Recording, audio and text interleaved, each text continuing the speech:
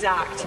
24 hours in, and there are more questions than answers. Questions about whether this is justified, questions around if the criteria is met, questions around what this means to Canadians' rights and freedoms.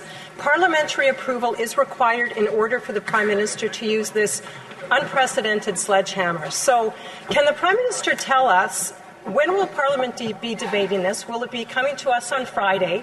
And does he expect that we will look at it Friday, but then rise, take a week off, and not actually deal with this until March?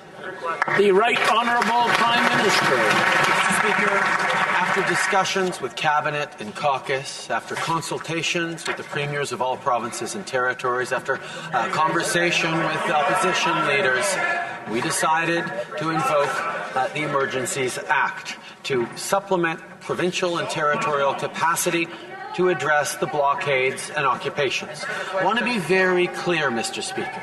The scope of these measures are time-limited and geographically targeted. They are reasonable and proportionate to the threats they are meant to address, and they are fully to be compliant with the Charter of Rights and Freedoms to reassure all Canadians that this is the right thing to move forward.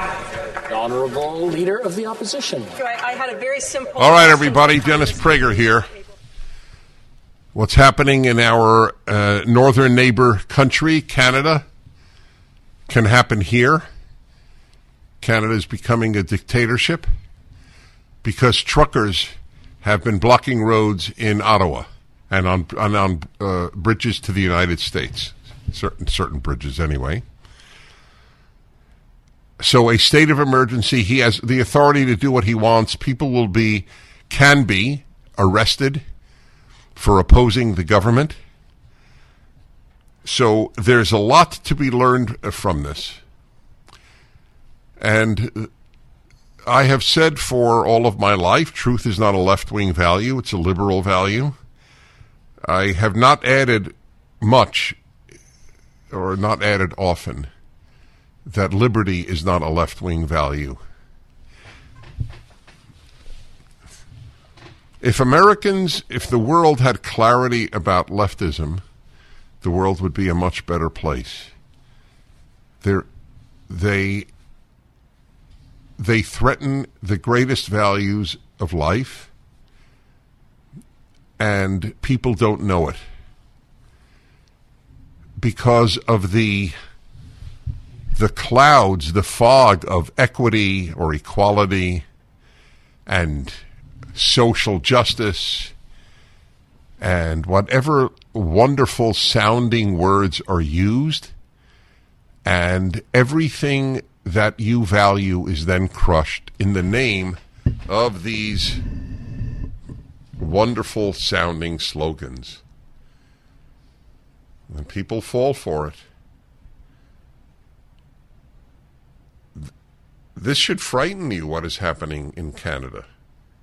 Canada was considered a robust democracy, but it's not. The emergency powers issue is a very difficult one, and now I am convinced it will so easily be abused that it cannot exist. We cannot have dictators running our countries. And if you can do it because of a trucker strike, then you can do it because of anything. Remember, another thing I have said about the left, and it is the everlasting shame of every liberal in your life that they vote for the left. They're often wonderful people, but the ability of wonderful people to abet evil is a given in life. Look at Minnesotans. Really, it's the greatest example. We speak of Minnesota nice because there are so many nice people in Minnesota, and they vote for awful human beings. They vote for despicable, life-crushing human beings. So it's because people have not been educated into understanding that the left is a force of evil. Liberalism is not, conservatism is not. Leftism is. Justin Trudeau is a leftist. The Democratic Party of the United States has become a left-wing party. What was it, the 30th? Was it the 30th or the 50th? Do you know the number of Democratic congressmen, members of Congress, who have said they will not run? 30. It's up to 30. And it's overwhelmingly even those with a smidgen of non-leftism in them. It's not their party. I know it's asking the nearly impossible, but they should become Republicans. And for those of you who watch from the grandstands and go, well, look, the Republicans went far right. Tell me an example of how the Republicans have gone far right. Reacting to the left and trying to defeat the left is not an act of far right. What is far right? That we should have a voter's ID when we go to vote? Is that far right? What's far right? I'd like to know, was it even far right to say marriage is between a man and a woman? Is that far right? You may say it's wrong, but it isn't far right. Unless Barack Obama was a far rightist through half of his administration, all of his life till the mid administration. I'd like to know what is far right about the Republican Party as compared to the far left, which the Democratic Party has become.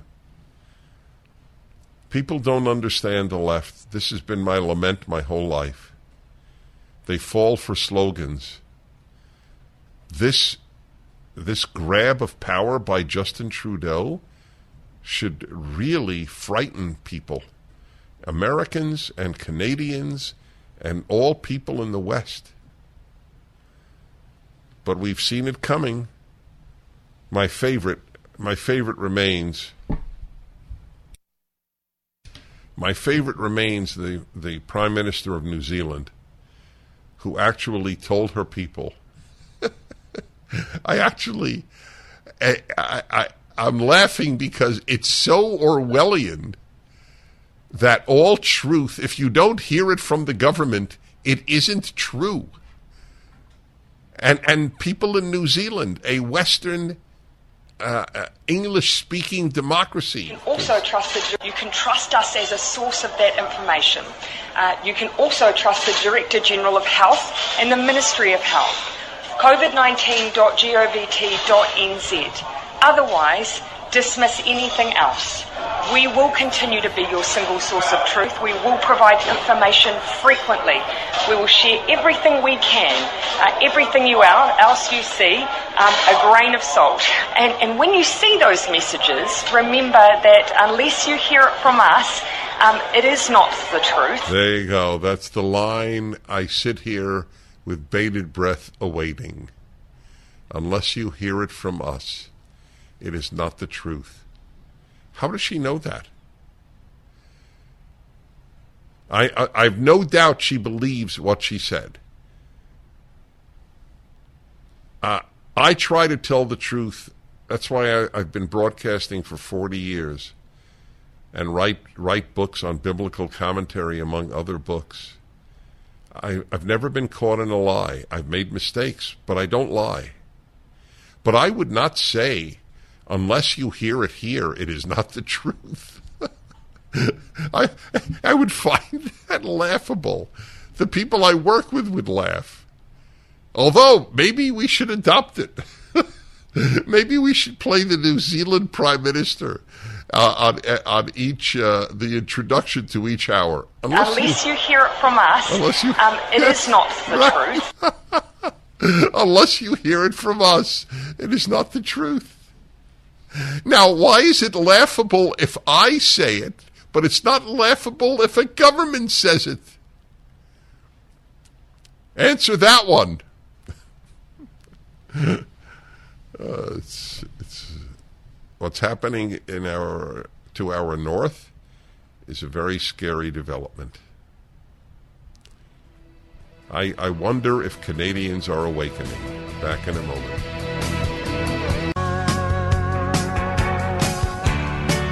There's a counter-revolution taking place here, ladies and gentlemen. What I'm about to read to you from today's New York Times is sort of incredible. That means hard to believe. In landslide, get that? Landslide? That's the headline. San Francisco forces out 3 Board of Education members. The recall, which galvanized Asian Americans, was a victory for parents angered by the district's priorities during the pandemic. Oh. Gabriela Lopez, a picture of her, the president of the San Francisco School Board. San Francisco, you get this I find this incredible. Was one of 3 members targeted in the recall, the president of the school board. This is a great day. My friends, in the darkest days of 2020 and 2021, you and I mean this quite sincerely, were here. I never offered you false hope. I don't believe in that. I respect you too much. But I said it is our duty to fight. I did not know if we would prevail. You don't fight only if you think you would prevail. Otherwise, very few people would fight. The left is a completely destructive force. Completely. There is nothing good about the left. There's a lot of good about liberals personally, but they vote for the left, so they damage this country. If liberals voted their values, this country would be utopian. How's that? All I ask of liberals is vote your values. In a recall election fueled by pandemic angst and anger, look at the way they write it. Isn't that's amazing? The idiocy of the New York Times writer. Fueled by pandemic angst? What are you talking? It's angst about you despicable reporters at the Times. It's angst about you, sir, Thomas Fuller, the writer. It's angst about you and your fellow leftists on the board of San Francisco schools. It's not about the pandemic. Fueled by pandemic angst and anger. What is pandemic anger? That people were shut down? Oh, that's true, but he wouldn't acknowledge that. Yes, we are angry at the scum that run California and force people to lose their livelihoods. That's correct. I'm angry, and I didn't lose a penny. San Francisco voters, the very first words are false. They're lies. I'm going crazy. I read to you gigantic lies. The anger is at what they're ruining, the way they're ruining our schools, not about the pandemic. He doesn't know he's lying, though. I'm convinced of it. I don't think this man who wrote this piece in the New York Times knew he's lying. Can you be angry at a virus? That's right, angry at a virus. Oh, let me tell you. Angry at a virus, that's right. San Francisco voters ousted 3 members of the Board of Education yesterday, Tuesday, closing a bitter chapter in the city's politics that was rife with infighting, accusations of racism, and a flurry of lawsuits. More than 70% of voters supported the recall of each member when initial results were released just before 9 p.m. 70% in San Francisco? If that doesn't give you reason for hope, San Francisco is a lost city. It is composed overwhelmingly of people who are not liberal, but leftists. I'm shocked. What was it? The moral majority? Remember that term? Which, of course, the left totally mocked. More than 70% of voters supported the recall of each member, and one of the board members conceded defeat. Those voters made up about 1/4 of registered voters in the city, and turnout was not expected to be considerably higher. The vote stripped the members Allison Collins, Gabriela Lopez, and Fauga Moliga. Look up Fauga Moliga. I'm just curious if that's another female. Women, for those of you who romanticize the world being run by women, all you need to do is think of teachers' unions and how they have ruined America's children in vast numbers, and then tell me you would like to be governed by women. All right? Just for the dreamers among you who don't live in reality. Ms. Lopez served as president. They will be replaced by members chosen by Mayor London Breed. Oh, well, that's it somewhat modifies the victory, but doesn't matter. Kick out the new ones from London Breed. Another giant. It's the people rising up in revolt in San Francisco and saying it's unacceptable to abandon your responsibility to educate our children, said Siva Raj, a San Francisco parent of public school students who helped lead the signature campaign to put the recall election on the ballot. That's correct, among other things. So I'm going to read further because even though it's the New York Times, I get some information. And this comment is about they're not even opening the schools. An act of malpractice and abuse of children for which teachers should be held responsible for a generation. I don't know how kids get back 2 years. I don't know. Maybe they do. I don't know the answer. I'm not, in that sense, a professional pedagogue. I've not studied the issue. You deprive kids of 2 years of schooling, what happens? I don't know. I don't know the answer. You force kids not to see faces for 2 years, what happens? I don't know. I can't think that any of this is positive. I can't think, well, that's obvious, but I can't think that any of this is not very negative in its impact on children. Parents are angry. That's nice. Righteous anger is a good thing. Back in a moment. The Dennis Prager Show. My friends, I am sort of jubilant.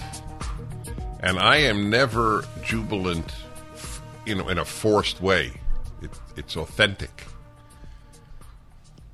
I'm talking macro. I'm personally a jubilant guy because I am very blessed with my own life. But I'm talking about my worries about my beloved America and Western civilization. The Canadian truckers, the staggeringly large demonstrations that are unreported by American media in Europe, and now San Francisco. I repeat, San Francisco, even the article in the New York Times, which begins with a lie, but is otherwise seemingly informative, notes that there are more dogs in San Francisco than children.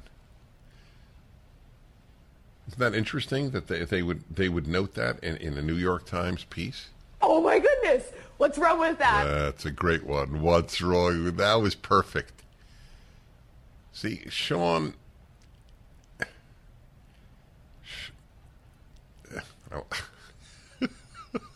I'm tongue-tied.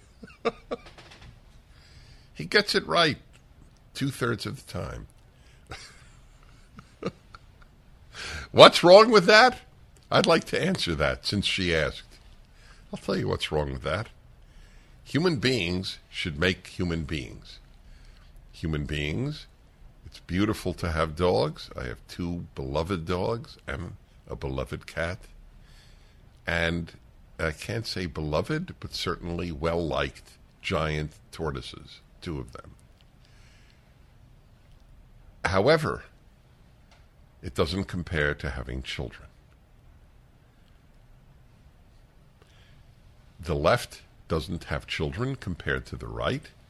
That is one of the blessings of the left. They don't reproduce. But unfortunately, what they do is, because people send their kids to school, that's where they make new leftists, at the schools. They don't make new leftists through birth. They make new leftists through schools. 3 board members in the San Francisco Board of Education have been recalled. So I wanted to read to you further of why this happened. Siva Raj, that sounds like an Indian name, not Native American, Indian. A San Francisco parent of public school students who helped lead the signature campaign, said, "It's the people rising up in revolt in San Francisco and saying it's unacceptable to abandon your responsibility to educate our children," which is all the teachers did. That's exactly right. The teachers' unions are bad. They're bad things. They hurt your children. That's all they do, is hurt your children. That teachers support teachers' unions is very, very worrisome about the moral character of many of our teachers. That they were so scared. Remember, being scared is a major feature on the left. Scared of COVID is the most recent and obvious. Scared of the existential threat of global warming. Scared of diving boards. Scared of secondhand smoke. Scared of what we used to call monkey bars. What are they called? Jungle bars? Is that what they're called now? Jungle Gym? Really? The bars are called Jungle Gym? You're getting an affirmative. Monkey bars. Seesaws. They're afraid of seesaws. Do you know that I live in California? Do you know how often in California you encounter a sign warning you that whatever you're about to do can cause cancer? I wonder how many states have a sign on every gas pump, every one, that this is known to cause cancer and I think child defects. By the way, if you believe the health authorities, they're the people who put that up. Isn't that interesting? Does anybody believe that pumping your car with gas is a threat to your life? How many people believe that? None. So why do they believe health authorities on COVID? They know they're being lied to and that hypochondriacs put those signs up. So why do they believe them on lockdowns and masks? Why didn't they lose their credibility? Yes, we have the makings of an awakening, not awokening. An awakening about the horror of a leftist dystopia with the Canadian truckers and the typical left-wing reaction, deprivation of human rights to speech, to assembly, etc. And now the ultimate, San Francisco, over 70% of voters recalled 3 members of the school board. Now, this is coming from the New York Times. More of the reasons. The recall was a victory for parents who were angered that the district spent time deciding whether to rename a third of its schools last year instead of focusing on reopening them. Oh, you know what? It's going to sound silly, but it's okay. I always gamble with that. I feel endorphins. You know, the hormone that sort of bathes you in joy. I am actually experiencing that now. And why would I not be? I experienced angst at other times when I read. You're going to rename a school named after Abraham Lincoln? You sick puppy.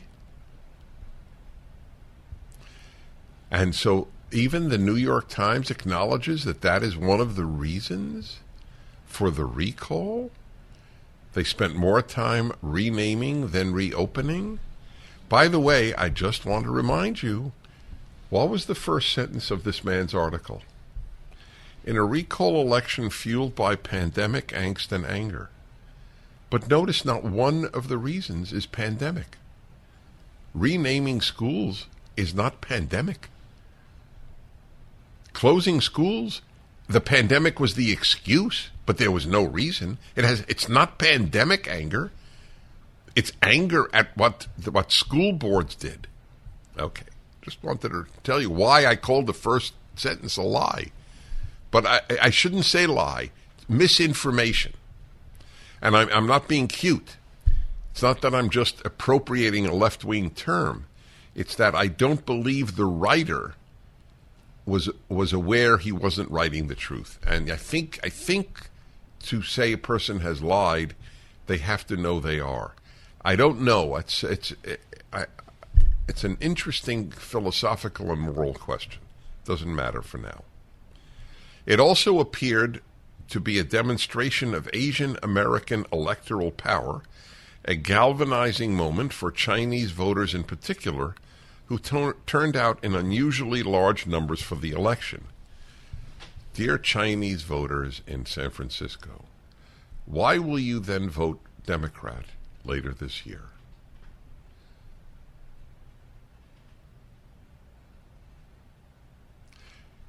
I have allowed silence on radio because there is no answer to my question. Why would Asian American voters vote Democrat? What values do the Democrats hold that you hold? In echoes of debates in other cities, many Chinese voters were incensed when the school board introduced a lottery admission system for Lowell High School, the district's most prestigious institution, abolishing requirements primarily based on grades and test scores. Yes, and you will still vote Democrat come November. What the left is saying, they say it. It's not something I infer. It's stated. It's not even implied. It's stated. As the Princeton Ballet Company, remember I quoted them 2 weeks ago? Perfectionism is a white supremacist value. Therefore, Asian parents in San Francisco, excellence in schoolwork is a white supremacist value. The fact that you are Asian and hold this value and you are not white only means that you have adopted white supremacist values in your raising your children to have good grades. Shame on you. There should be no reward for the hard work your children put in to get good grades. That's it. That's the left's view. So let's have a lottery. Why the hell should we reward hard work? They don't believe in that because it doesn't produce equity. What is equity? Equity is not equality. Equality is equality before the law and before the Lord. Equity is equal results. That is a lottery. There you go. A judge last year ruled that the board had violated procedures in making the change. Didn't matter, did it? The voters of this city have delivered a clear message, Ms. Breed, that's the mayor, who supported the recall, said in a statement. She knows where the politics are headed, London Breed, I'll tell you that. The landslide result is already being analyzed for its implications for the city's upcoming elections. District Attorney Chesa Boudin, is that how it's pronounced?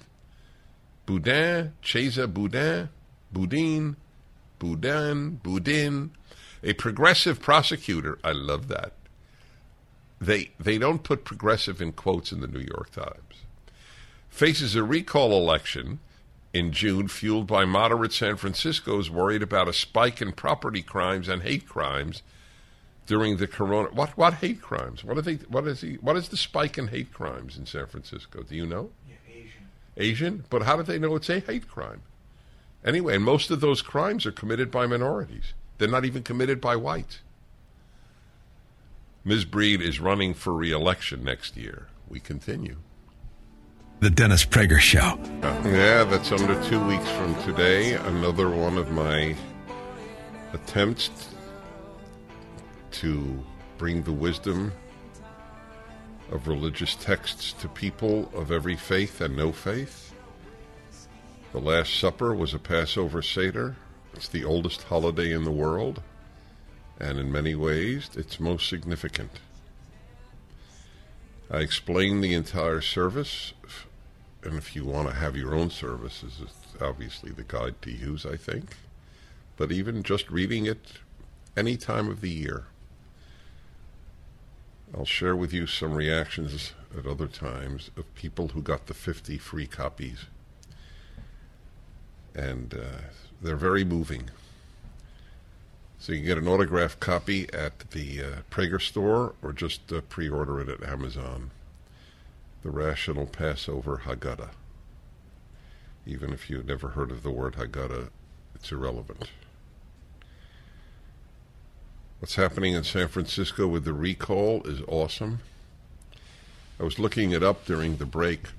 They wanted to drop the names of 44 schools, as I mentioned to you, and even angered people in San Francisco, which is astonishing.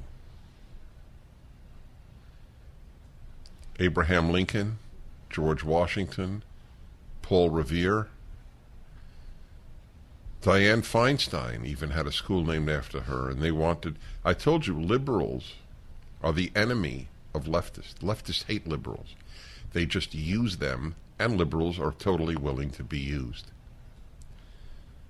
But they share nothing. The only thing liberals and left share is antipathy to Republicans. And that is quite sufficient for liberals to vote Democrat. It's not mature, it's not deep, it's not moral, it's not wise. But if the human species were all of those things, I could talk to you about fountain pens and classical music and audio equipment. All I like.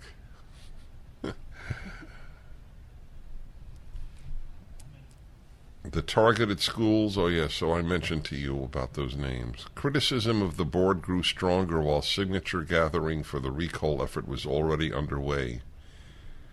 When controversial tweets written by Ms. Collins, the board's vice president, were discovered, in them she said Asian Americans were like slaves who benefited from working inside a slave owner's house. How's that? Why, I told you, they believe hard work should be rewarded. That makes them white supremacists. Okay, everybody, you should smile. We continue. The Dennis Prager Show, live from the Relief Factor Pain-Free Studio.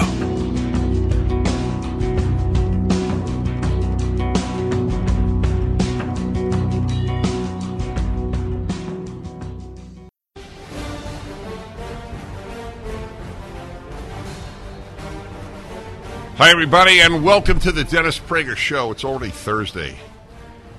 You already know my theory. Life goes by the week.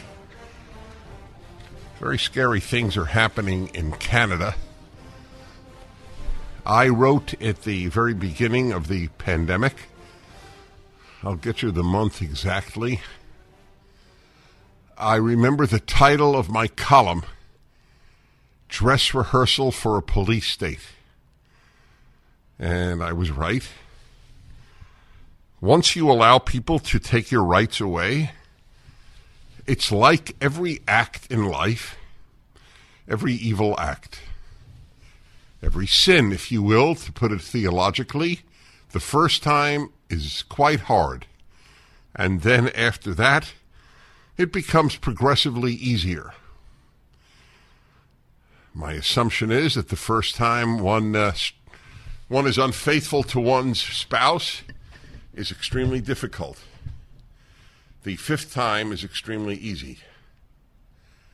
The first time you take away people's rights, for the first time in that country's history, basic rights of assembly, of speech, of religious liberty, there's a slight hesitation, although on the part of the left, I'm not even sure that that's true.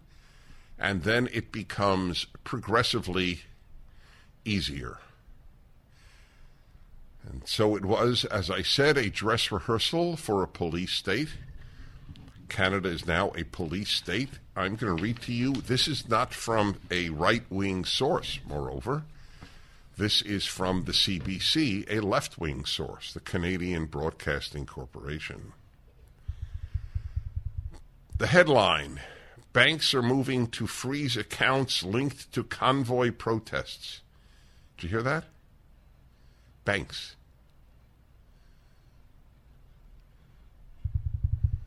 Here's what you need to know.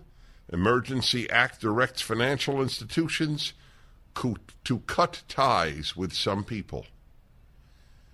The government of Canada is telling banks to cut ties with some people. Tucker Carlson made the point that the media and the State Department are utterly contemptuous of Viktor Orban, the Prime Minister of Hungary. But they claim that he's authoritarian. But neither the State Department nor especially the American media give a damn about authoritarianism. If it's on the left, they really like it. From Castro to Trudeau. Imagine that, directing banks to freezing assets, to not allowing people to utilize banks in their private lives because they opposed the mandate that you either get a vaccine or you lose your job, your ability to feed your family as a trucker. That's what this is all about, remember. Canada is not a free country. The word democracy is not understood by most people. It's very sad. Canada is a democracy. People voted to have a tyrant in power. Democracy and freedom ain't the same, folks. Democracy only means that leaders are elected by majority vote. But if you elect a despicable human being, then that's a democracy. But you end up with a despicable country. The issue is not whether a country is a democracy as much as it is a country a free country? It is theoretically possible, I don't advocate this obviously, but it's theoretically possible to have a king and a freer country than a democracy and an unfree country. Because people don't give a crap about freedom. That's the amazing thing. Only conservatives care about freedom. This is one of the instances where I would lump liberals with the left because they vote for the people who deprive people of freedom. Liberals do. In Canada and the United States. It is astonishing that this is not worldwide news, what is happening in Canada. It is astonishing. Using powers granted under the Emergencies Act, the federal government has directed banks and other financial institutions to stop doing business with people associated with the anti-vaccine mandate convoy occupying the nation's capital. Wow. Can you imagine if Donald Trump had done that with people who were affiliated? Banks, you cannot do anything with people affiliated with the people that are taking over the downtown areas of major cities. Can you imagine? Would have been his third impeachment. According to the regulations published late Tuesday, financial institutions are required to monitor and halt all transactions that funnel money to demonstrators, a measure designed to cut off funding to a well-financed protest. Remember, this is CBC, which hates the protest. that has taken over large swaths of Ottawa's downtown core. Wow. Guy wants to make a living and not be fired because he hasn't taken a vaccine. For all we know, the guy has natural immunity, which is superior, and now cannot engage in financial transactions. And needless to say, the banks go, fine. The collusion of big corporations and big government is known as fascism. The government's new directive, called the Emergency Economic Measures Order, wow, I mean, that's truly fascist language. Or communist language. They're morally indistinguishable. Goes beyond asking banks to simply stop transferring funds to protest organizers. Get that? The government wants banks to stop doing business with some people altogether.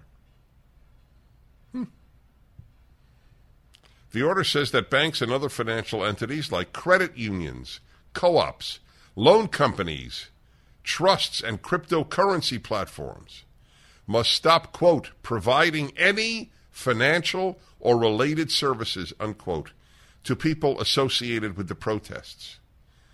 A move that will result in frozen accounts, stranded money, and canceled credit cards for demonstrating.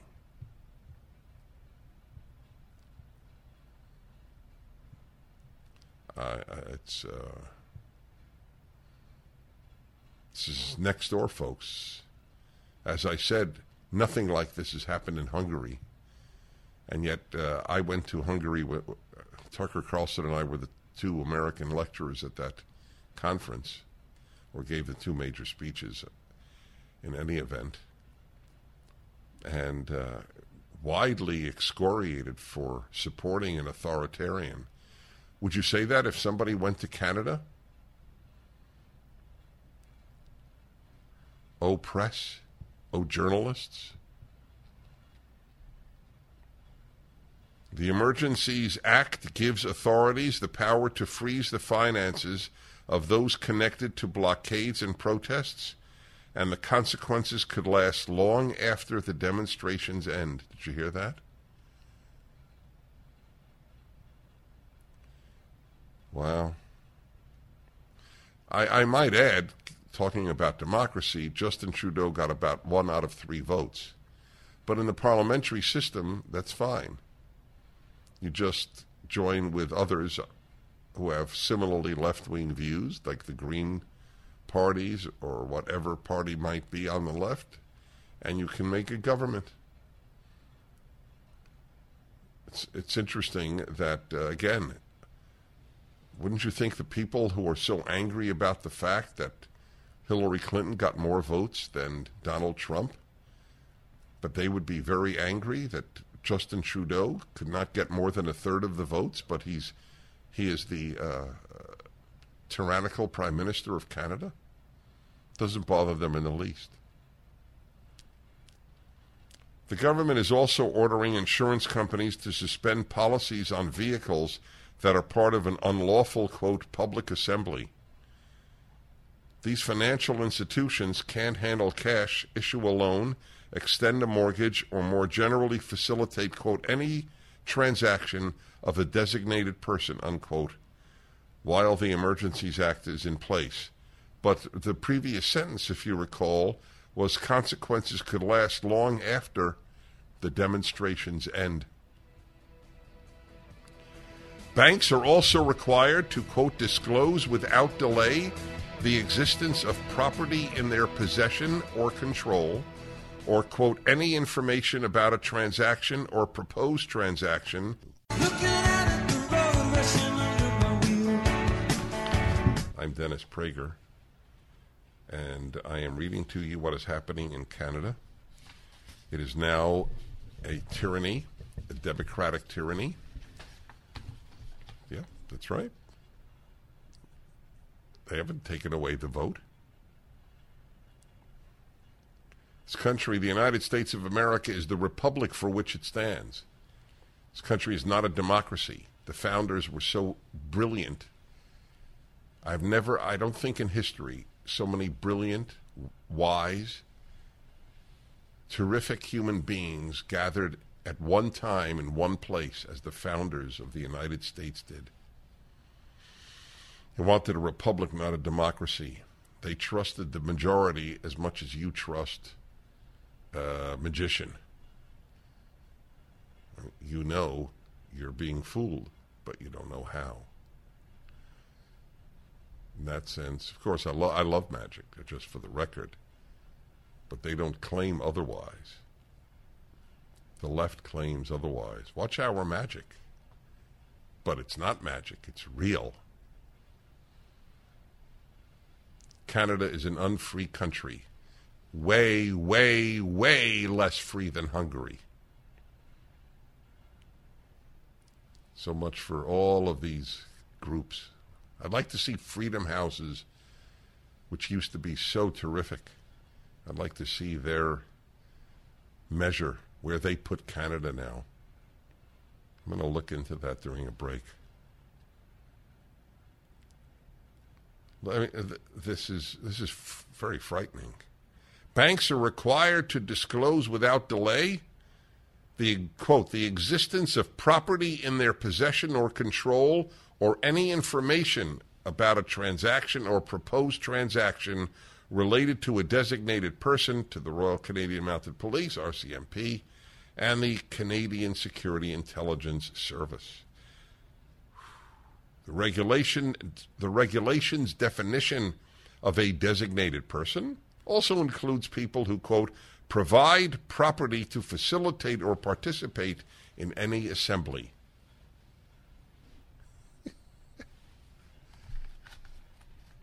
This is fascist. If this isn't fascist, the word should never be used. Canada is an unfree country. Don't visit. Don't go there.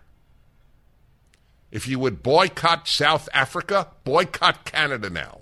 If you would boycott any tyranny, boycott Canada now. I can't believe I'm saying it. I mean, it used to be a joke. Remember, blame Canada? Who has ill will to Canada? I've spoken in 9 of their 10 provinces. All I've had is goodwill to Canada. Justin Trudeau is a pig. Listen to this. Listen to this Jewish member of the Canadian Parliament getting up in Parliament and speaking after Trudeau said that anyone who supported the demonstrations was aligned with the Nazis. That's scum. Mr. Speaker, I am a strong Jewish woman and a member of this House and a descendant of Holocaust survivors, and I have never it's never been singled out, and I have never been made to feel less, except for today when the Prime Minister accused me of standing with swastikas. I think he owes me an apology. I'd like an apology, and I think he owes an apology to all members of this House.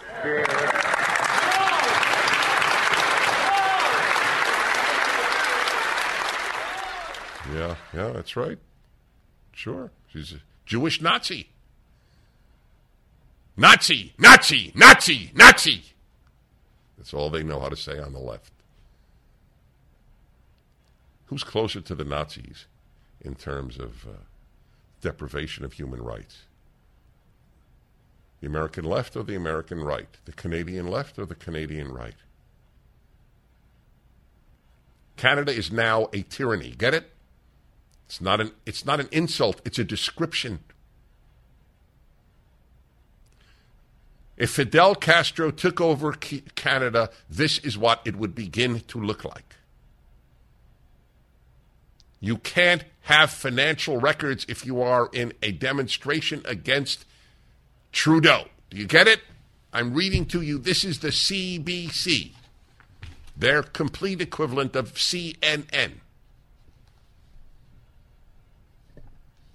The regulation's definition of a designated person also includes people who provide property to facilitate or participate in any assembly, whatever the hell that means. In other words, under these regulations, anyone sending funds to support these protests could be facing a shaky financial future. If you sent money to the truckers, you are skating on thin ice financially. We will break you. Canada is not a free country. It's hard to believe. But it's only hard to believe if you don't understand the pedigree of Trudeau. Justin Trudeau is the son of Pierre Trudeau, the last Canadian Prime Minister, and the only other one to use these acts of suppression during peacetime. The existence of emergency measures, so long as there is a left-wing possibility of leadership in your country, means they will use it. That's it. Simple as that. Just like in the United States of America, but we haven't gotten this far yet because we have a more robust opposition in this country. That's the reason.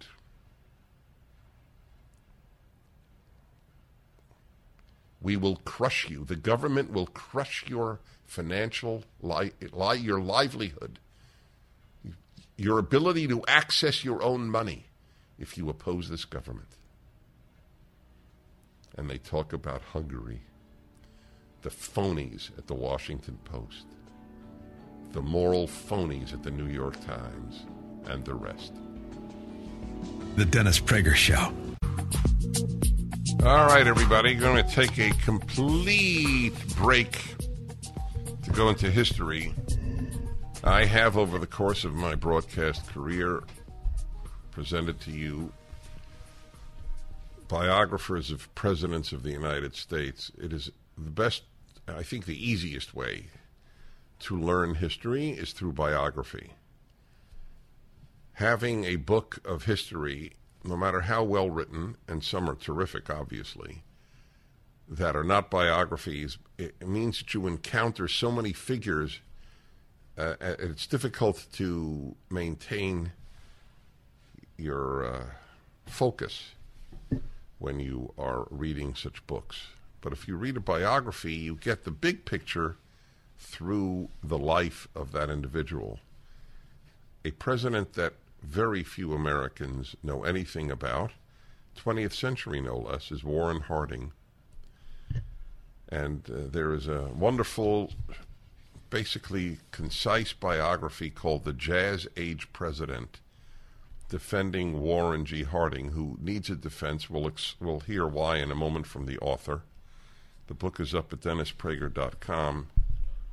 Oh, yes, let me show it. I sometimes forget I'm also on video. There it is. Here's the book. Ryan Walters is the author. And Amity Schlaze, whom I've had on for her biography of Calvin Coolidge, says, presidents are ranked wrong. God, is that true? In The Jazz Age President, defending Warren G. Harding, Ryan Walters mounts a case that Harding deserves to move up and supplies the evidence to make that case strong. He is also a professor. He teaches history at Collin College in North Texas. And so, Ryan Walters, welcome to the Dennis Prager Show. Thank you, Dennis. Thank you so much for having me. Yes. Are you now in Texas? I'm in North Texas. I live in Fort Worth. You know, I thought Austin is North Texas. I thought Fort Worth is more East Texas. Well, north, east, kind of north. All right. No, I was just curious if I had my Texas right. So what prompted you to write a defense of Warren Harding? And before you answer that, actually, tell people what years he was president. He was president from 1921 to 1923. He died in office in August of 1923. Served 881 days in office. Was that the second shortest after William Henry Harrison? It's one of the shortest, yeah. He died. He served about 150 days, fewer than JFK.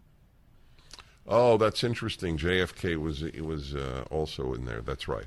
So Warren Harding is elected again. What year? 19? It was in 1920 when he was elected. So this is right after World War I. Right. He came in after Wilson's progressive crusade, not only at home, but in World War I. And ran his campaign on a return to normalcy, which is what the country wanted and what the country needed. The economy was in bad shape. We were in bad shape in foreign policy. Domestic tranquility wasn't good. And he came in and turned it around. That's what the book's about. It's about the fact that he's a much better president than he's given credit. Well, if anybody knows anything, they know about scandal in his administration. So tell us about that. Yeah, he had 3 scandals in his administration. Unfortunately, that's less than other presidents like Grant. And what I try to show in the book is that Harding was doing something about these scandals when they struck. There was one in the Veterans Bureau. There was one in the Justice Department. People there were fired. They went to jail. And, of course, the big one everybody knows about is Teapot Dome. And as one scholar said, Teapot Dome was rather rinky-dink compared to scandals that we've seen since then, including the one that looks like it's brewing right now. And it concerned oil reserves that the Navy Department had, that the Secretary of the Interior had transferred to his department, and he leased them to private oil men to do it. And it was just a good old-fashioned robbery case. And Harding found out about that just before he died, and that scandal broke after he died. And so I think it's a little unfair to criticize him for Teapot Dome because he didn't have a chance to do anything about it. And he was making plans to take care of it. Of course, Harding he's responsible for who he appoints to office. There's no question about that. But at least he was doing something about it. He wasn't covering it up. Well, to his credit, he picked Calvin Coolidge as his running mate. All right, back in a moment here, and we're talking about the book. It's up at DennisPrager.com, a brief biography. We should all know about each president, whether we like them or not. But this is an important book about Warren Harding. The Dennis Prager Show. Hi, everybody. Taking a break to learn some history. How many of you know anything about Warren Harding, or even know the name? He was the president after the first left-wing disaster in American presidential history, Woodrow Wilson. Called himself a progressive, and you know what he was prior to the presidency? You'll be shocked. A professor and then president at Princeton. The rot in the university goes back at least a century. I've talked to you about this and explained that to get a PhD in the late 19th century, you generally had to go to Europe. People were influenced by the German socialists in their universities, came back, and began the ruination of American education, leading to the presidency of Woodrow Wilson. So I'm speaking with Ryan Walters, who teaches history at, let me get the name of the college correct, Collin College in Texas. So Ryan Walters' book is The Jazz Age President Defending Warren Harding. Who did Harding run against? He ran against James Cox. Cox was the sitting governor of Ohio. It's kind of an interesting election because both men were journalists. They owned newspapers, and both of them were Ohio politicians. Harding was a U.S. senator from Ohio. Cox was the governor. And Cox's running mate was FDR, young Franklin Roosevelt, before polio. Oh, is that interesting? I did not know that. Yeah. So, wait, you had two Ohioans running against one another for the presidency? Yeah, Battle of Ohio. Did it ever happen before, that same state? Not to my knowledge. And of course, they're the only two journalists that have ever run for president. Of course, they ran against each other. Cox was running a campaign based on Wilsonian progressivism. Harding running a campaign on America First conservatism, and Harding won more than 60% of the vote. Yes, I would think so. So it shows people how far back the left-wing roots of the Democratic Party run. Yeah, you can actually, of course, in my courses, I try to teach the real history. You can actually trace it back to William Jennings Bryan. That's when it really started. And of course, the first real president we had that was a progressive was Wilson, and he was a complete disaster. But yet, in the latest rankings, Wilson's in the top 10 and Harding's in the bottom. Well, of course. Who's ranking them? Left-wing professors. That's who's writing the history books, and that's why I wrote this book. I said somebody needs to tell the other side of the story. That's right. That is exactly right. That's why I'm having you on, and that's why I think historians that buck the trend of left-wing conformity are so important. I think that Harding is loathed by the left, not because of Teapot Dome, but because of his views. He and Trump are very close. Robert Spencer, in the blurb on the back of the book, said he was Trump before Trump, and that's true. He had a very conservative philosophy on economics like Coolidge. He had an America First foreign policy, America First trade policy, and he was going against the progressive tide that we'd seen for at least the previous 20 years. So that's exactly why. You get these progressive liberal professors that love Wilson, they love FDR, so they hate Harding. That's right. It's as simple as that. And they hate Coolidge. Oh, they hate Coolidge. Yeah, Coolidge used to be ranked in the bottom 10 as well. He's come up a few spots. Harding has, but not very many. I mean, Amity Shlays has done a great job with Coolidge. I'm trying to do the same thing with Harding. Well, so tell us something that what I know why I love Coolidge. Coolidge thought that government should get out of people's lives, which is exactly what the founders of this country thought. What is great or good about Harding? Well, Harding had the exact same philosophy. And what I try to show is that Harding is the one that started the boom of the Roaring Twenties. He's the one that brought in Andrew Mellon, and of course Coolidge was there.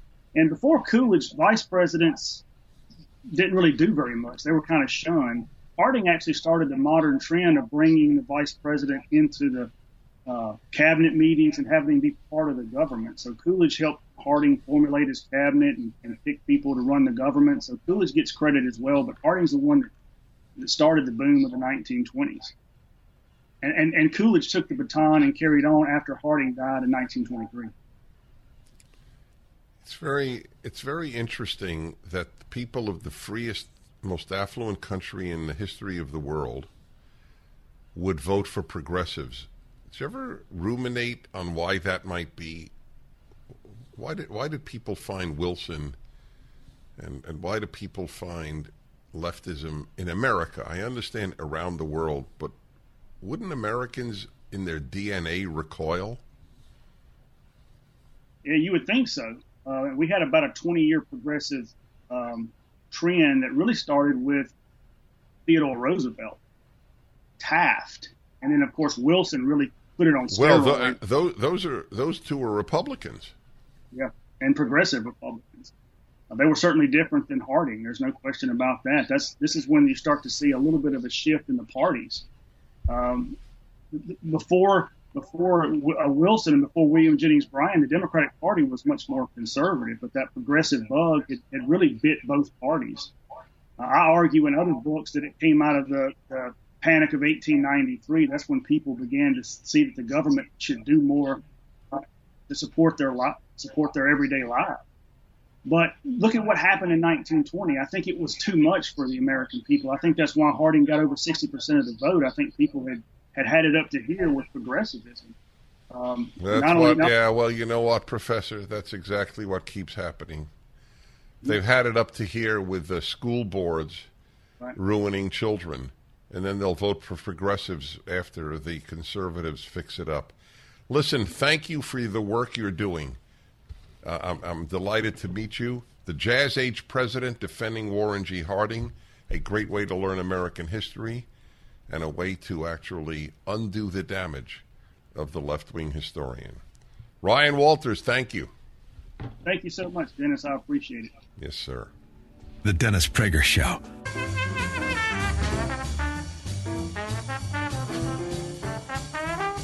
Hi, everybody. Dennis Prager here with you. That was fascinating. You can't know anything if you don't know history. It's the most important subject. It was one of my two majors. Middle Eastern Studies was the other. And then in graduate school, Communist Affairs. That was the title of my course specialization. My work toward the master's degree, which I didn't get because I gave it orally and I didn't write it. I decided to write a book instead. The book is still published. It's a most widely used English introduction to Judaism. I thought that the world needed that more than it needed another thesis about Lenin. And it worked out well, I gotta say. But history, that's the thing you need to know.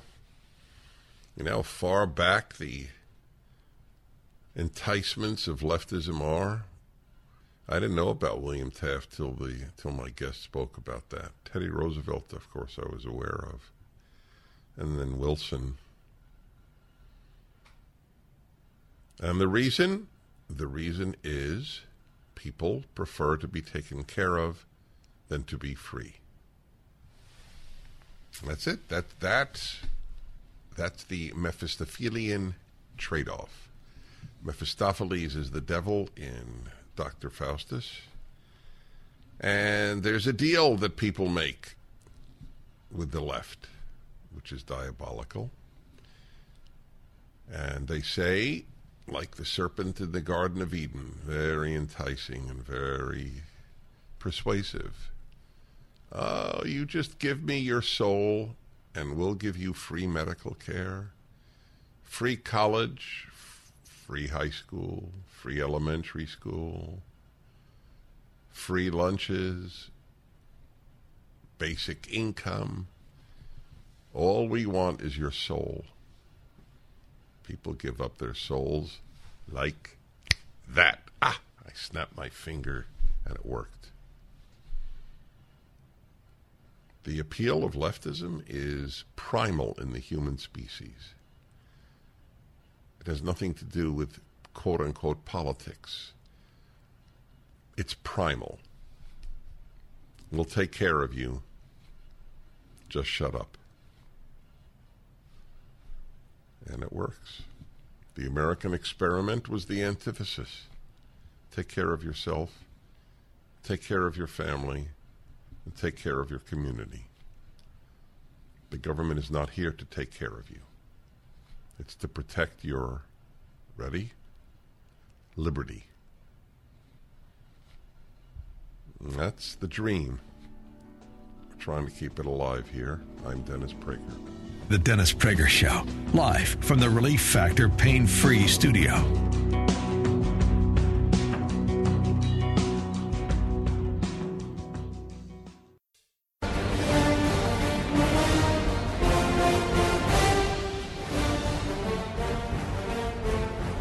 Hi, everybody. Dennis Prager here. A good Friday to you. The speed with which Fridays arrive is breathtaking indeed. I don't remember the last time I was as, I don't even know if the word worried is accurate, truly disturbed to the depths of my soul, that would be more accurate, than I am about the communist takeover of Canada. I never use words hyperbolically. I didn't think Trudeau was a communist till I saw what he did, and then I looked it up, and sure enough, the man considers China to be an ideally run country, and he had only magnificent praise for Fidel Castro. The Prime Minister of Canada is a communist. He's a communist morally, not just economically. See, people think communism is an economic system. It's a system of cruelty. It's a system of tyranny. It's a system of barbarity. And in all those contexts, Justin Trudeau qualifies. It's not odd. He was raised by Pierre Trudeau, presumably, who, if not a communist, was a fellow traveler. Canada has become a bad country. Do you understand? If there's such a thing as a bad country, are there a lot of nice Canadians? There's no bad country in the history of the world that didn't have nice people in it. That is meant literally. There are nice people in every bad country, just as there are bad people in every nice country. But as a country, Canada, right this moment, is a bad country. Really bad. It is moving toward Cuban-like, Mao-like repression of its own citizens. And this is the amazing thing. Every poll seems to suggest that the people of Canada are fully supportive of their communist prime minister. That's the most disturbing. That's what happens when you have a country that is prosperous, free, and stands for relatively nothing for generations. Can you name anything Canada stood for? Canada stood for, well, you all remember that? Hey, we got to dig up the Charles Krauthammer piece. Remember that? I'll never forget it. I had Charles Krauthammer on. It's a little silly to say before he died, but he sadly died prematurely. He was on the show periodically. We had a very nice relationship. He came to a Prager event and was the featured speaker right before he got sick. It was a special evening with Charles Krauthammer. I asked him on the phone. It was a phone interview on the radio. I asked him, since he grew up in Montreal, what's the biggest difference between Canada and the United States? And he had a brilliant answer. He said, what is it? America is founded on life, liberty, and the pursuit of happiness. I think that's what he said. We'll dig it up for you. It's a very important quote now to play. And Canada, do you remember, Alan, it's peace? What is it? Good government. Look it up. The motto of Canada is something about some very uninspiring phrase, peace and good government or good order, something like that. And it was a very intelligent response. See, if you don't stand for anything and things are going good, you're fine. No problem. I've been to 9 of the 10. I've spoken in 9 of the 10 Canadian provinces. I always enjoy my trips to Canada. But if you'd have asked me, what does Canada stand for, I would have said, I have no idea. If you'd ask Canadians, gee, what does Canada stand for?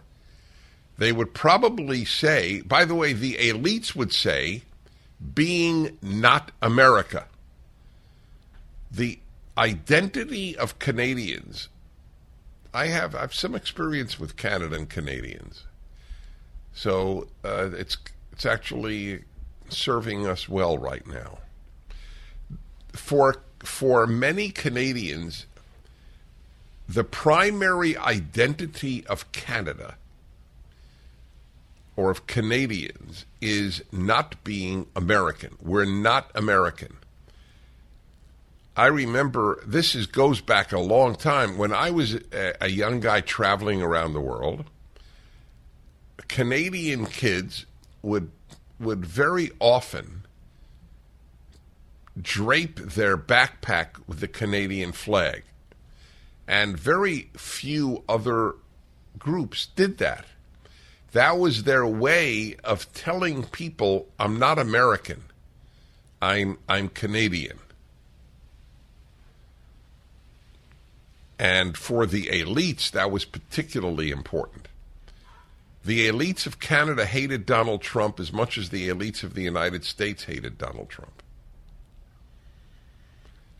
The ease with which Canada has slid into tyranny, and that's what it is now. I mean, I can't believe it, actually. I don't know of a precedent in the Western world where all of your money is essentially confiscated. You cannot pay your rent. You cannot use your credit card because you took part in a nonviolent demonstration. God, if they'd have treated Antifa rioters like this country would be aghast. And by the way, so would I. You don't freeze people's money. You arrest them, if you put them on trial if they violated the law. That's one thing. No access to your own money. Emergency laws that were only invoked once before in Canadian history outside of wartime because truckers are having a strike. I'm dying to speak to one of the truckers because they have a very simple answer now. Okay, we're leaving Ottawa. We're just not driving anywhere. That's all. Let Justin Trudeau deliver your goods. Every trucker in Canada has to join them. You release these people's money back to them, or you folks don't get the goods you've expected from trucks. That's the only answer. Emergency powers? Well, as I have said now, in the United States, seeing the abuse of these powers by nothings, truly. I mean, these are all little men, the Trudeaus and Newsoms of our life. Little men. Get along, men. It's like the guy you know who gets to conduct the traffic, and it's clear he is reveling in this once-in-a-lifetime power.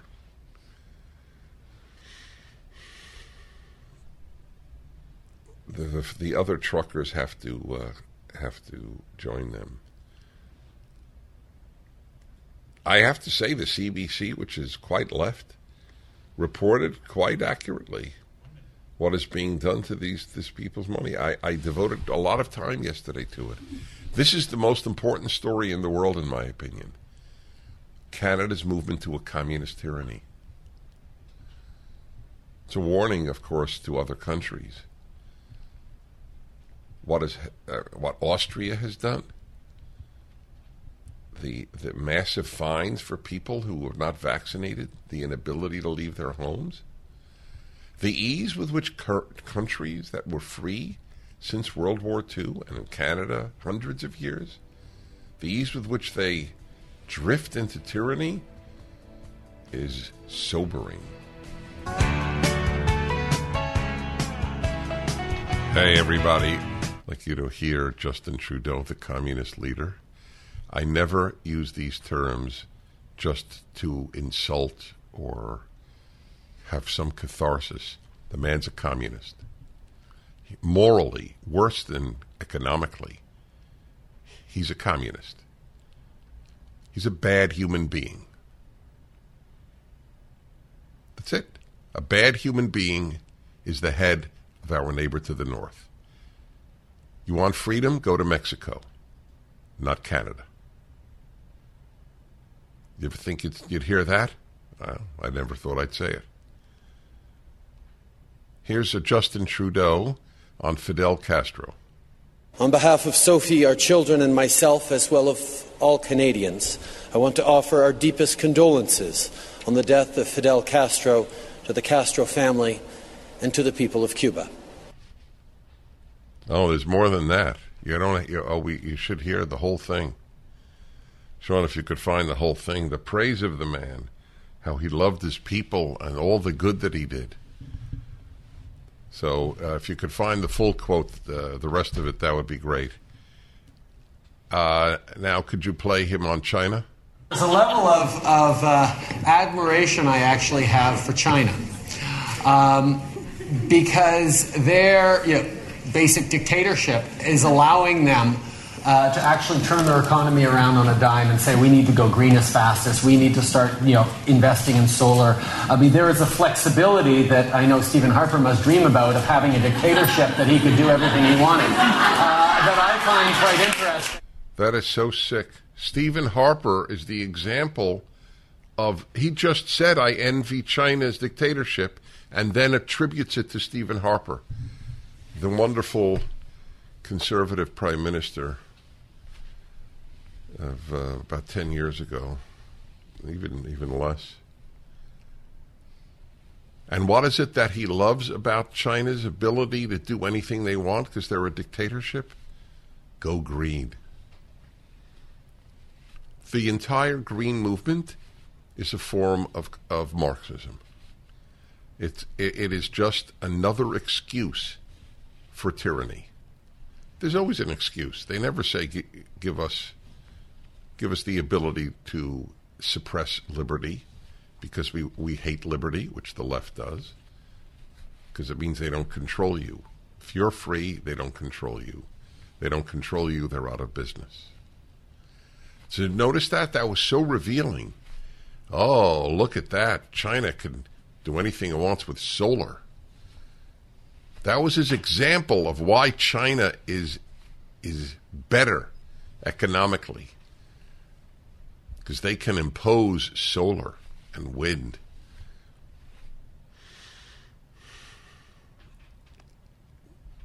I tell you, the human condition, I've said this line all of my life. Many of you have heard it many times, because I came to this realization so long ago. I have contempt for humanity, and I love people. That's it. That's my life. We have a call here from Toronto. David, hello. How are you, Dennis? Could be better. Well, I have to tell you, for the first time in my life as a Canadian, I'm embarrassed by my country. And it's really funny because of what I do for a living and a project I'm about to undertake. I cannot speak as public as I'd like to. But I'm just really embarrassed by what's going on because I worry about the abuse of power. And one of the things in my life, I've always looked at the Bible, and it's always about don't abuse power, don't abuse power, don't abuse power. And to me, that's exactly what the government has done. And what ends up happening, people who support the government, they always reduce the truckers down to be racists and stuff like that. And it just is so disheartening. I can't tell you. Yes, I know you. I know. I won't mention more about you. By the way, it's just a sign of our times that you don't want to indicate specifically who you are and what you do. That is truly a sign of our times. Yeah. And so my obvious question is, my obvious follow-up question is, do you represent most of your friends and family or not? It's a mixed bag. I think with my family, I'm definitely my politics and my view of life is much more conservative, small c, and I just don't get into discussions with people. It's not worth it at this time. Because I just have to. I have my group of friends who also hate Trudeau as much as you do. But I have to tell you, many years ago, you had a call on your phone on your show, and a guy called in and he says, "What's the most important institution in the United States?"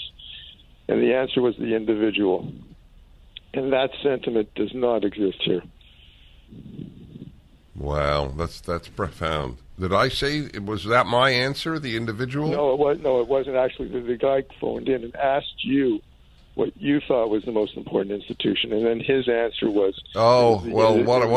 That's great. Thank you for remembering that. It's great to hear from you. I'm sorry. I'm sorry for you. To be ashamed of your country is an awful thing. That's a great answer the guy gave. I thank David in Toronto.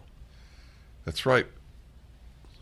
What is the most important American institution? The individual. They hate individualism. They mock it, the left. The narcissists of the left, the last people in the world who should mock it, but they do. The individual, you're worthless. The community, the group, and most important, the state. Return in a moment. The Dennis Prager Show. I'd like to play for you. I can't read for you. November 26, 2016, the Prime Minister Justin Trudeau today issued the following statement on the death of former Cuban President Fidel Castro. It is with deep sorrow that I learned today of the death of Cuba's longest-serving president. Is that hilarious?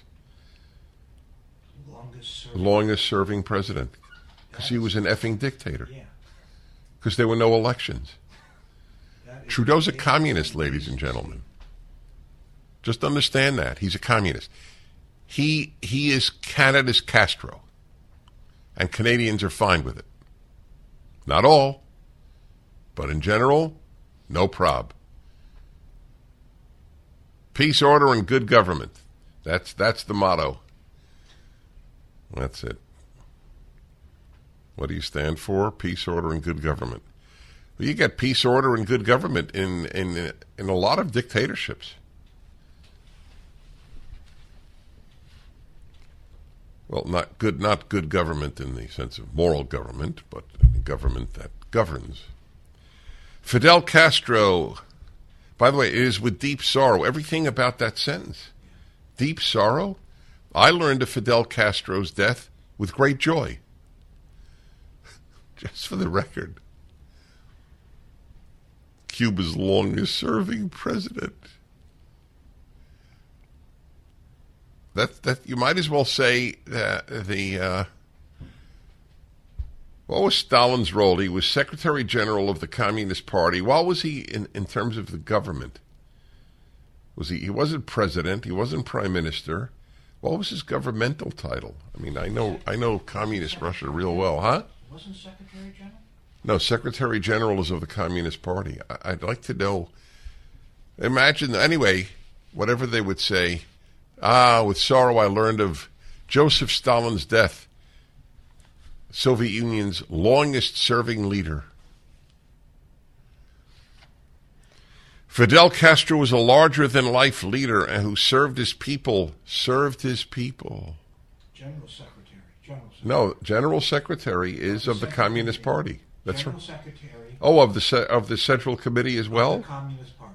No, of the Communist Party. That's what I said. Yeah. So, but in the Soviet Union, you had a president like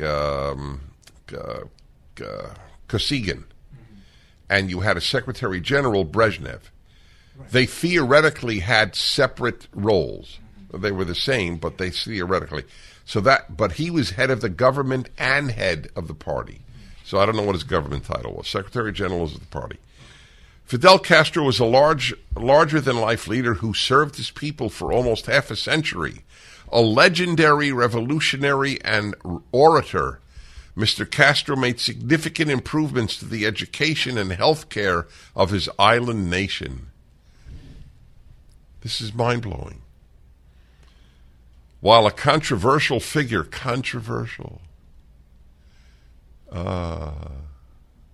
man who ruined his country. The man ruined a country that was one of the best educated and wealthiest in Latin America before this guy ruined it.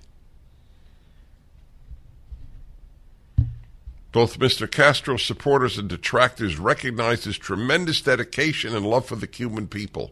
He loved the Cuban people as much as Stalin loved the Russian people. Stalin wasn't Russian, as it happens.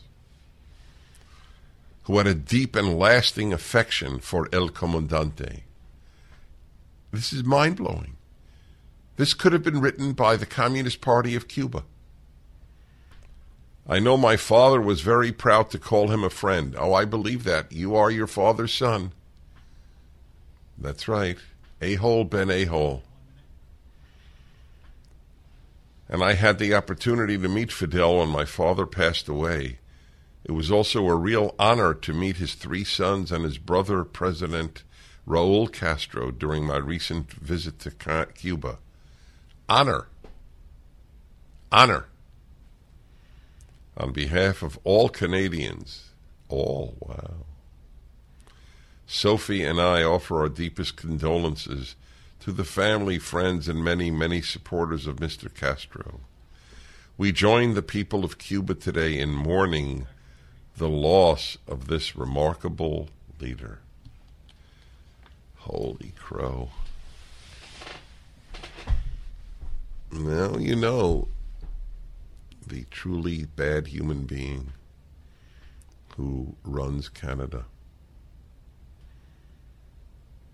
Well, it all emanates from something, and I know what it emanates from. When you don't stand for anything, someone who stands for something bad will take over. The Dennis Prager Show.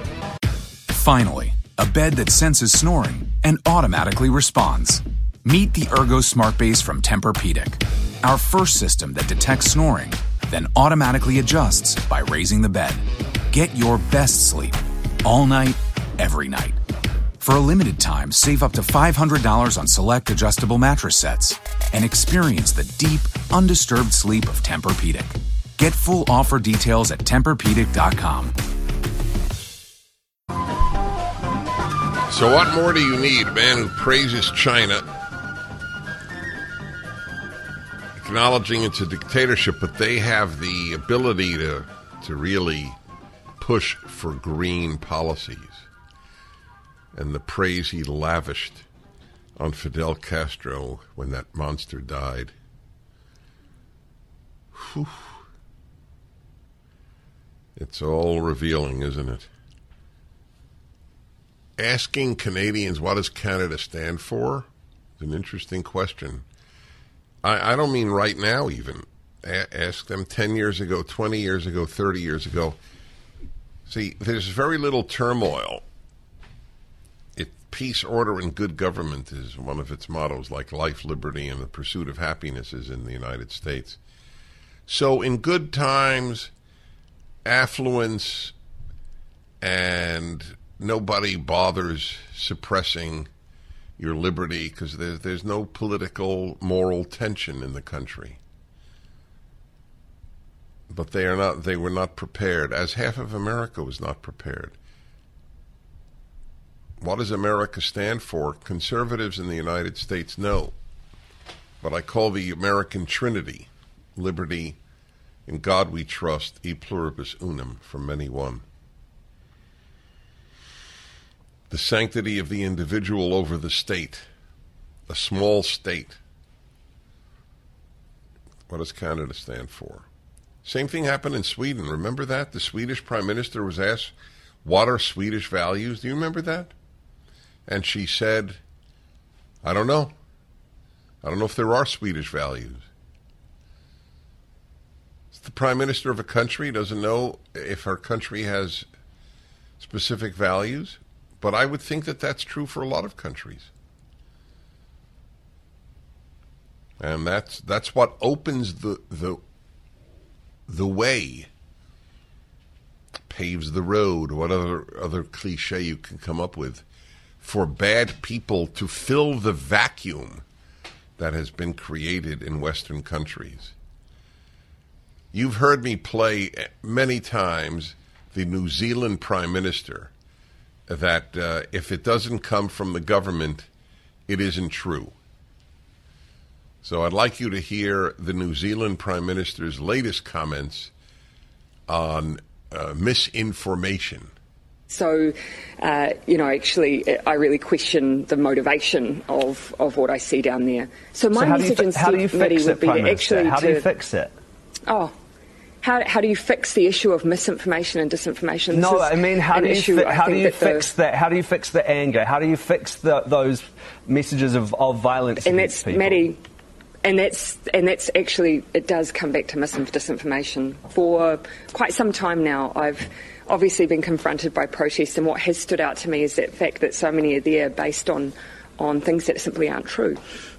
And so this is an issue that the globe is grappling with, and we do need to grapple with, because seeing people so enraged by things that just aren't true is worrisome, and is something that we are all going to have to confront. Right now, though, obviously a big focus for us is getting New Zealand through the pandemic, getting us safely through, and some of these longer-term issues we are going to have to grapple with in the future. All that is a justification for censorship. That all of that gobbledygook. By the way, this reporter, does he work for her? Yeah, exactly. This reporter is a joke. It's like goading her on to give her leftist gobbledygook. Really, everybody demonstrating against you, Prime Minister, is the product of misinformation? Really? How about this for misinformation? That natural immunity is not as good as vaccine immunity. That's not just misinformation. It's a downright lie. It's pure, undiluted lie. Okay? And every honest scientist, of whom there are fewer and fewer, acknowledge that. What is the name of the Harvard guy? Kuhlendorf? What do you know what his name is? It's pretty close. I know I'm close, but no, I'm not sure I get a cigar. Might be a close but no cigar moment. He was on Fox News last night. I'm not sure he's studying at Harvard. They intimated that he might not be.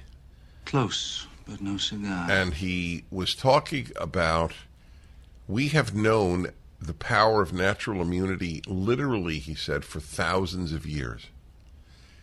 It is a phenomenon of the lying CDC and the lying FDA and the chief liar Fauci, that they would deny that natural immunity is stronger than vaccinated immunity. It is stronger because, among other things, it lasts longer. It is stronger, among other things, because it takes on a whole host of the proteins that create the virus. Whereas the vaccine is limited to the specific virus for which the vaccine was made. Kuldorf. Just Kuldorf? Yeah. See if he's leaving Harvard, okay? See what the latest is news on him. Martin, is that his first name? Yeah. He got a Nobel Prize, I learned last night, in some medical arena. Well, what does he know? He's not the CDC or Biden. Misinformation? Kids like masks. Is that misinformation? That's the LA Times. 3 pieces in the LA Times this past week. An editorial and 2 opinion pieces about how kids are fine with masks. I played for you yesterday the cheering of kids in Las Vegas when one kid yelled out, "No more masks." Fine with masks, absolutely. Starting tomorrow, we don't have to wear masks anymore.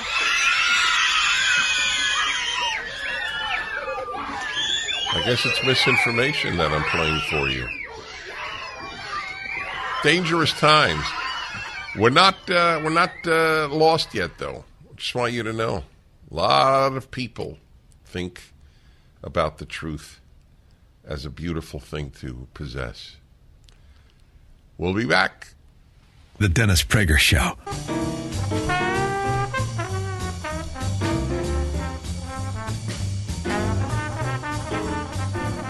Well, my friends, I've devoted this hour to Canada and to the communist who runs it.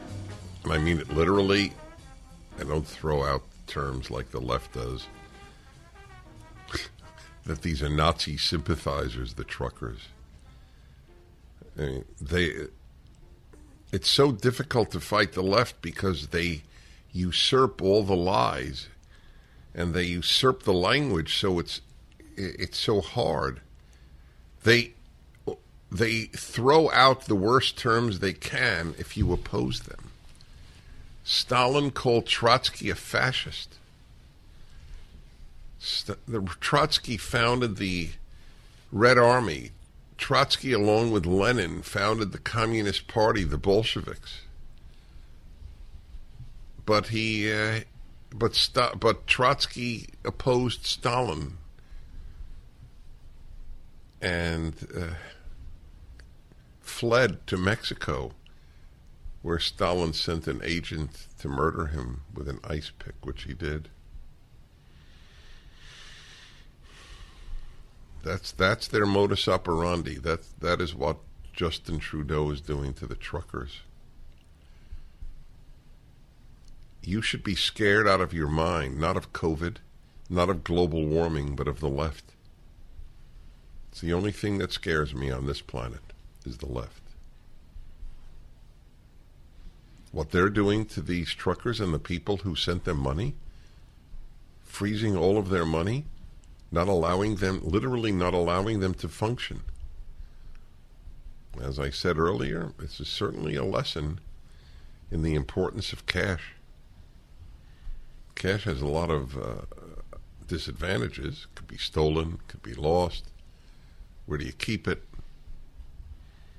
It's tough, but I'll tell you, you should keep a lot of cash somewhere, maybe in a vault. But you got to keep it somewhere. The left can do this in America. I don't think they could do it as easily. We have more robust courts. The courts in Canada are a joke. Like the courts in Cuba were a joke. They just support the left-wing regime as a general rule. It's really sad, but it is not shocking when I think about it. What does Canada stand for? What does America stand for young Americans? They were never taught it. When you don't teach good stuff, the bad stuff fills the vacuum. I'm Dennis Prager. We continue.